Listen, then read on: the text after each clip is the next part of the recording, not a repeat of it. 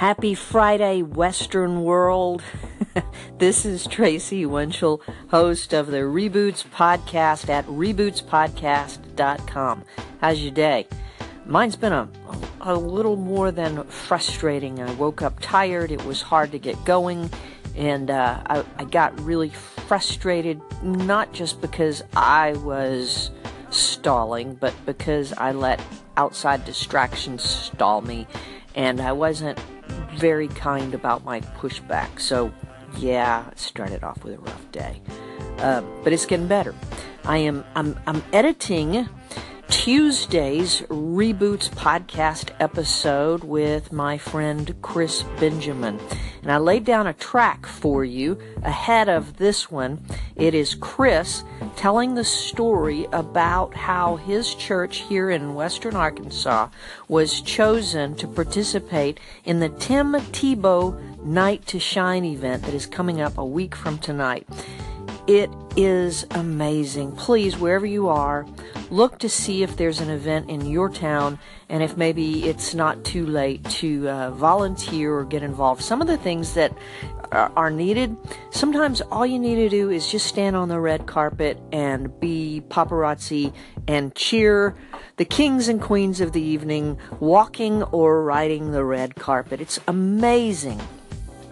Now, at the end of this last clip from Chris describing how accidentally his church was, accidentally maybe not, was chosen to participate in Night to Shine, he talks about the upside down kingdom of God. And he just offers a hint. If you want to know more about the upside down kingdom of God, check out the podcast that releases Tuesday at rebootspodcast.com. I'll give you a hint. The upside down kingdom of God is not just in heaven, it's right here on earth.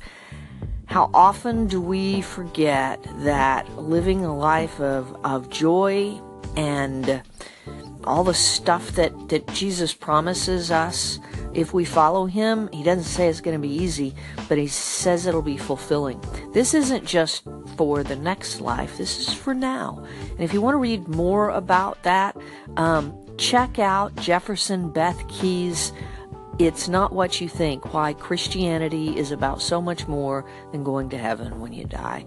I'm almost finished with it. It is an incredible read. So, I'm going to sign off right now because I need to get back to finishing up Reboots episode R020 with my friend Chris Benjamin. Hey, tomorrow, Deo Volente.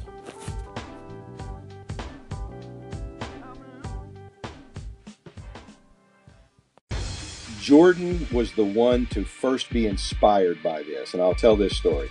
Last year, well, it was really 2016, he came to me and he said, hey, I just want you to know that I heard about this event going on in Northwest Arkansas called Night to Shine. It's a prom event, a celebration for people with special needs and their families.